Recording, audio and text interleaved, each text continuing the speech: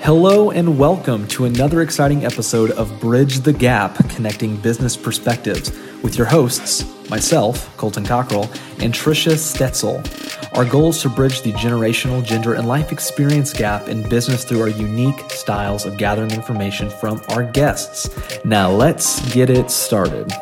All right. Hello, everyone. Welcome to Wednesday. It is time for Bridge the Gap, connecting business perspectives. My name is Colton Cockrell, certified financial fiduciary, independent financial planner with Share McKinley, also best looking person on the podcast. Just kidding. Cousin Eli and Tricia Stetzel. Just had to throw that out there. It's just one of those days. I'm feeling it. So we have an awesome guest today who's actually been here before, but I do not want to steal Tricia Stetzel's thunder. So first, let me introduce everyone to our wonderful, incredible, amazing co-host who's always here week after week, Wednesday after Wednesday, the hostess with the mostest, the one that has incredible hair right now, Miss Tricia Stetzel. All right. No, hey, Matthew almost. He has hair like me. Hey, everybody. Tricia Stetzel here, Results Extreme Business Solutions. And I am stoked to have a great friend of ours back on the show to talk about something that he does on the side. And he was on the show recently to talk about fitness and running and all of the cool things that Colton wanted to talk about. But today we're talking to cousin Elijah Blaze Morin today about his photography. So welcome to the show, Eli. Thank you. Thank you for having me on again. I love being on the show. I could do this every day. You guys should just if any of you guys are out of town and need a sub host, I will fill in. I'm so down. All right, we're gonna take you up on that offer. I guess he's been here. He's done the show plenty of times where he knows how it's ran. I guess, man, I feel like I'm being pushed out the door here. There's a little bit of competition. You should watch out. Yeah. So Colton, you better start introducing me right, or I'm just gonna replace you. I'm just saying. Man, that's wow. I feel cool rising. Okay. Well, anyway, hey, I want to go ahead and jump on in. I got a ton of questions for Eli. We're going to talk about something that's pretty fun today. We're going to be talking about photography. And now I know what everyone's thinking, oh, that's my daughter does that. Oh, my sister does that. Everyone does photography nowadays, right? That's kind of what you hear. So really, I want you to first kind of set the stage, Eli. Tell me the difference between a photographer and just a photographer, if that makes sense. I'll tell you. So there's your iPhone photographer, right? iPhones are great. They take great, amazing pictures, right? And then you have your person that you see at the zoo or at the park or something that just has, a DSLR camera, just on the automatic, shoots how it is type of person. And then there's a mode on the dial that has a big M, and that stands for manual. Now, if you're someone that knows your settings in manual, you're probably more of a higher level photographer. So I would say someone that knows their settings, and if you know your settings, you know what I'm talking about, then yeah, I would say that's kind of the gap between an amateur and a professional photographer. That's know your settings, kind of like Tricia would say, know your numbers. I feel like every time we have you on here, you just say those buzzwords that Tricia just eyes get big and she's just giddy over there. I love it. Oh, that's why we're best friends now. You didn't know? Since he was on the last show, now we're best friends. Yeah, we kick it on the weekends. Coach. Right? I'm saying it just depends on what kind of coach you are. All right. So, Eli, I love photography. I have a really nice camera, but I never put it on the M. I always keep it on the A. Otherwise, my pictures are horrible. Mm-hmm. But I think everyone chooses the type of photography based on something that they love. So what is it that you like to photograph? Well, if you could guess it, I'm pretty sure you could. It's fitness photography mainly. So I'll tell you what I don't love. I do not love staging people. I don't like to tell someone, put your hand here, turn this way, that sort of thing. It's not really my style. It's not something that I enjoy or love. So I always refer those out. But I do love doing competitions, going to any local gyms, places like that, and just helping them capture the moments and things that they're trying to get across to their communities. And I think that's always just the biggest thing. And then when those people get to see, I'll tell you this, everyone wants to look like the famous athlete person that they follow on Instagram, right? Everyone wants to have this awesome picture of them doing, you know, an overhead squat or a snatch or, you know, an awesome clean and jerk with 500 pounds over their head. You know, everyone wants to look like that person in the gym, right? And so when I can capture those moments and give that to them, I don't know, people just love it and it excites me and it makes me want to get better at what I'm doing. That's cool. So for someone who wants to go to that point where they are shooting M, give me some pointers. What can they do? Well, you got to know a few things. You got to know your shutter speed. You writing this down, Colton? There you go. He is.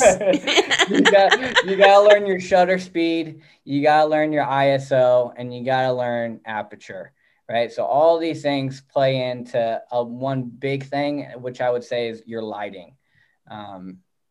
Having overexposed pictures, meaning there's a lot of light and a lot of whiteness in the picture, and post and edit, you can't really do a whole lot with, right? If something is underexposed, it's a little too dark, you can always kind of brighten that up and fix that. But just making sure you're having those right.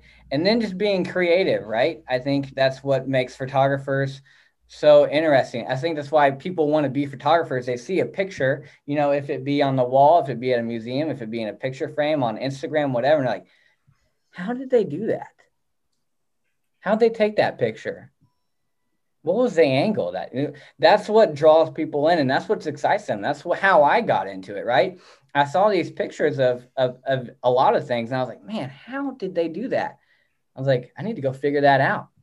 You know, and so I bought, you know, just a cheap, I think it was a Canon Rebel T1, I think, you know, just a $300-400 camera.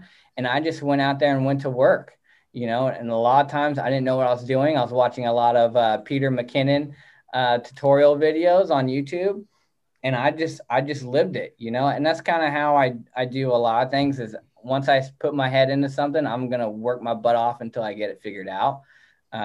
And so, yeah, and then I started to figure out my own style and kind of what I liked and what really fit me. So figure out your aperture, your ISO, your shutter speed, and then do what excites you. And that's what's really going to push you to do better on all your other bases. Mm.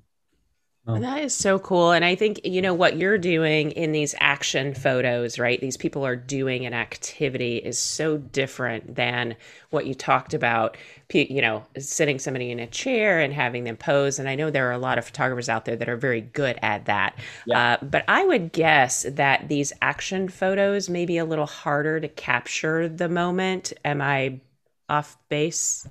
Most of the things I take pictures of are very still. Yeah.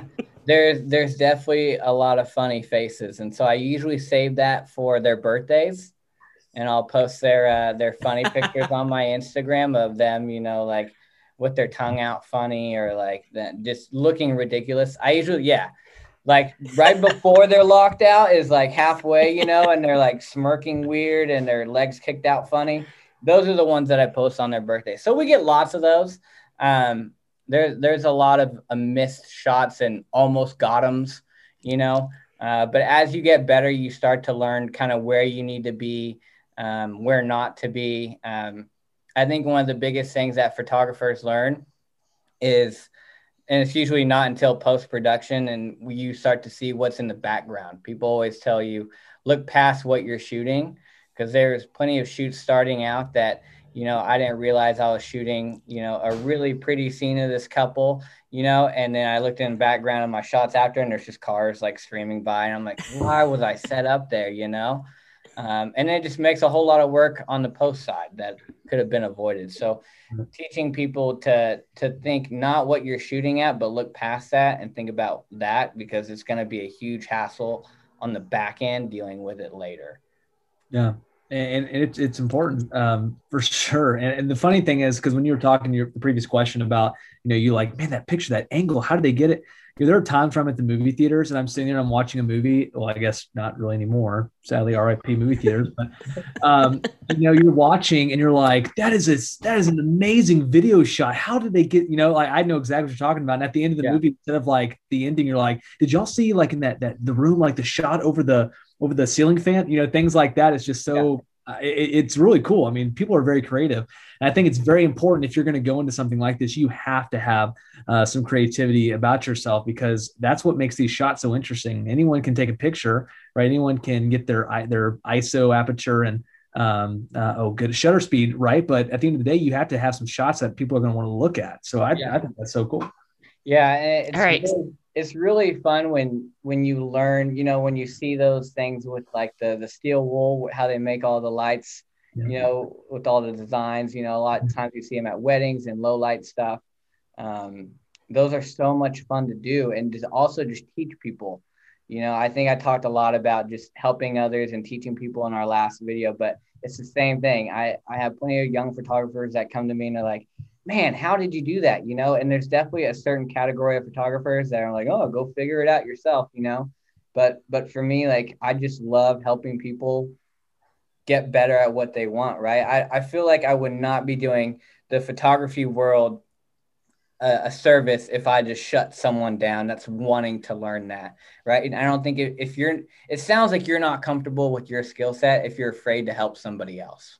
Right. And so having the confidence and the want to help someone is someone has always, I think, helped you, or you, Colton, or myself, get to where we are, right? There's always been someone that has, whatever it is, big or small, has helped us get to where we are today, right? And maybe if that person wasn't in your life or was like, nah, you need to go figure it out on your own, I don't know if we would still be in that same place. So always just being exciting to help others to get those cool and those crazy shots, because you never know where some of these people or what's going to inspire someone, right? You never know. There's been so many things that have inspired me in my photography that are just small and random, but has changed my career in the style of photography that I do, that I could never do that to somebody else.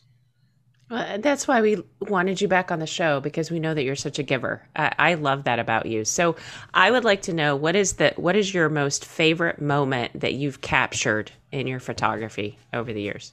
Oh, that's a good question. That's a Colton question. Thank you. Oh man, but she beat you to it. She's getting better. She is getting better. Thanks, Eli. Oh man, my favorite shot. Probably one of my very first shots. I was using that same camera that I was telling you about, and I was working my very first competition.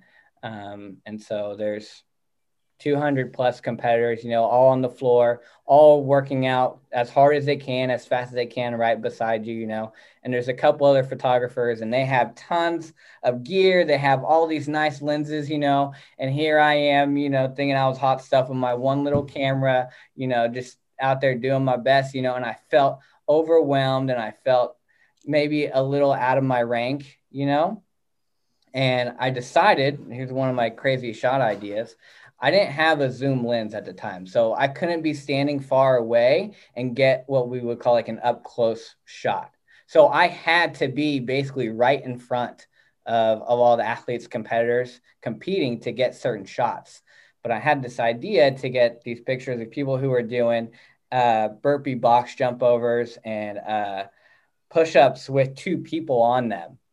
So both people are doing push-ups, but one person's hands are on their feet and the other person's feet is on their like shoulders. Hard to explain.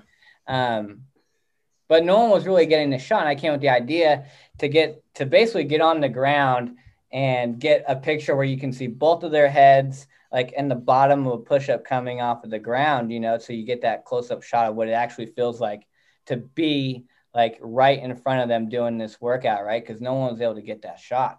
And I was able to get that picture, and it stood out for the whole competition. They've used it, in their marketing and stuff, and yes, I only had, a $300, $400 camera, but I was able to kind of to steal the show with that one shot. And that's kind of just like what's inspired me. And what I tell people all the time, like, you don't have to have a $5,000 camera with the best lenses if you know what you're doing and you're willing to do it. So yeah, that's definitely my best shot in my eyes for me.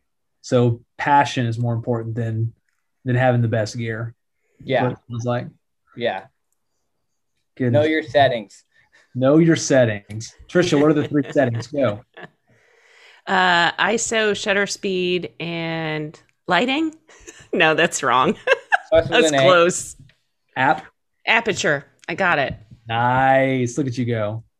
All right. So I have a question for both of you. Have you ever used an old school Polaroid camera? I know they make new ones that make those little tiny Polaroid tiny pictures, but I want to know if you've ever used an old school Polaroid camera. Yeah, we're not that young. Yeah, with flash cubes. Flash cubes. Oh, wait. Come on, really? A flash cube. It had a pop-up flash thing, but I don't think it was a cube.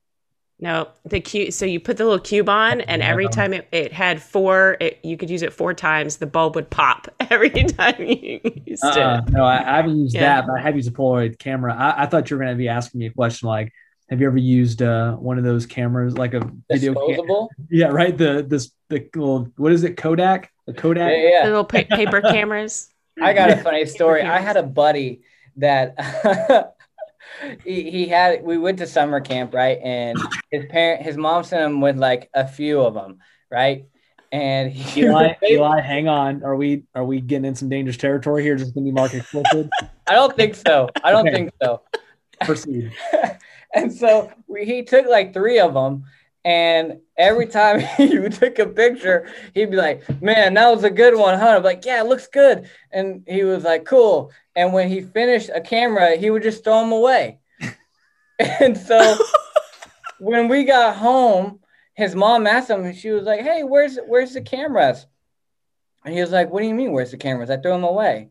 She was like, what? And he was like, they're disposable. Aren't you just supposed to throw them away after you take the picture? He's like, no. Oh, Lord. And so it gets better. So I asked him after that conversation, I was like, so you were asking me if that was a good picture because you thought that was it after that, right? And he was like, yeah, they called it a Kodak moment. I thought you just had the Kodak moment and it was done. And I was like, oh my God, dude. Hey, post me real quick. Snap. Do you consider that a good picture I just took of you? Oh, you do? Awesome. Kodak moment. Great. Right. Trash. He's like, nailed it. Gone.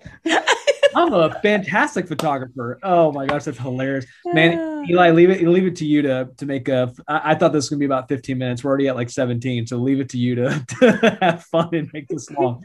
But hey, here we go. Another random question. I know you're used to this. All right, and I recycle this a lot, but I'm just curious because I know you're somewhat of a health freak. I know you like pizza, but if this was your last day on Earth, okay, you get one more meal, anything you want, doesn't matter. The cost doesn't matter, anything. Give me your entree, give me a side, your drink of choice, and your dessert. Go.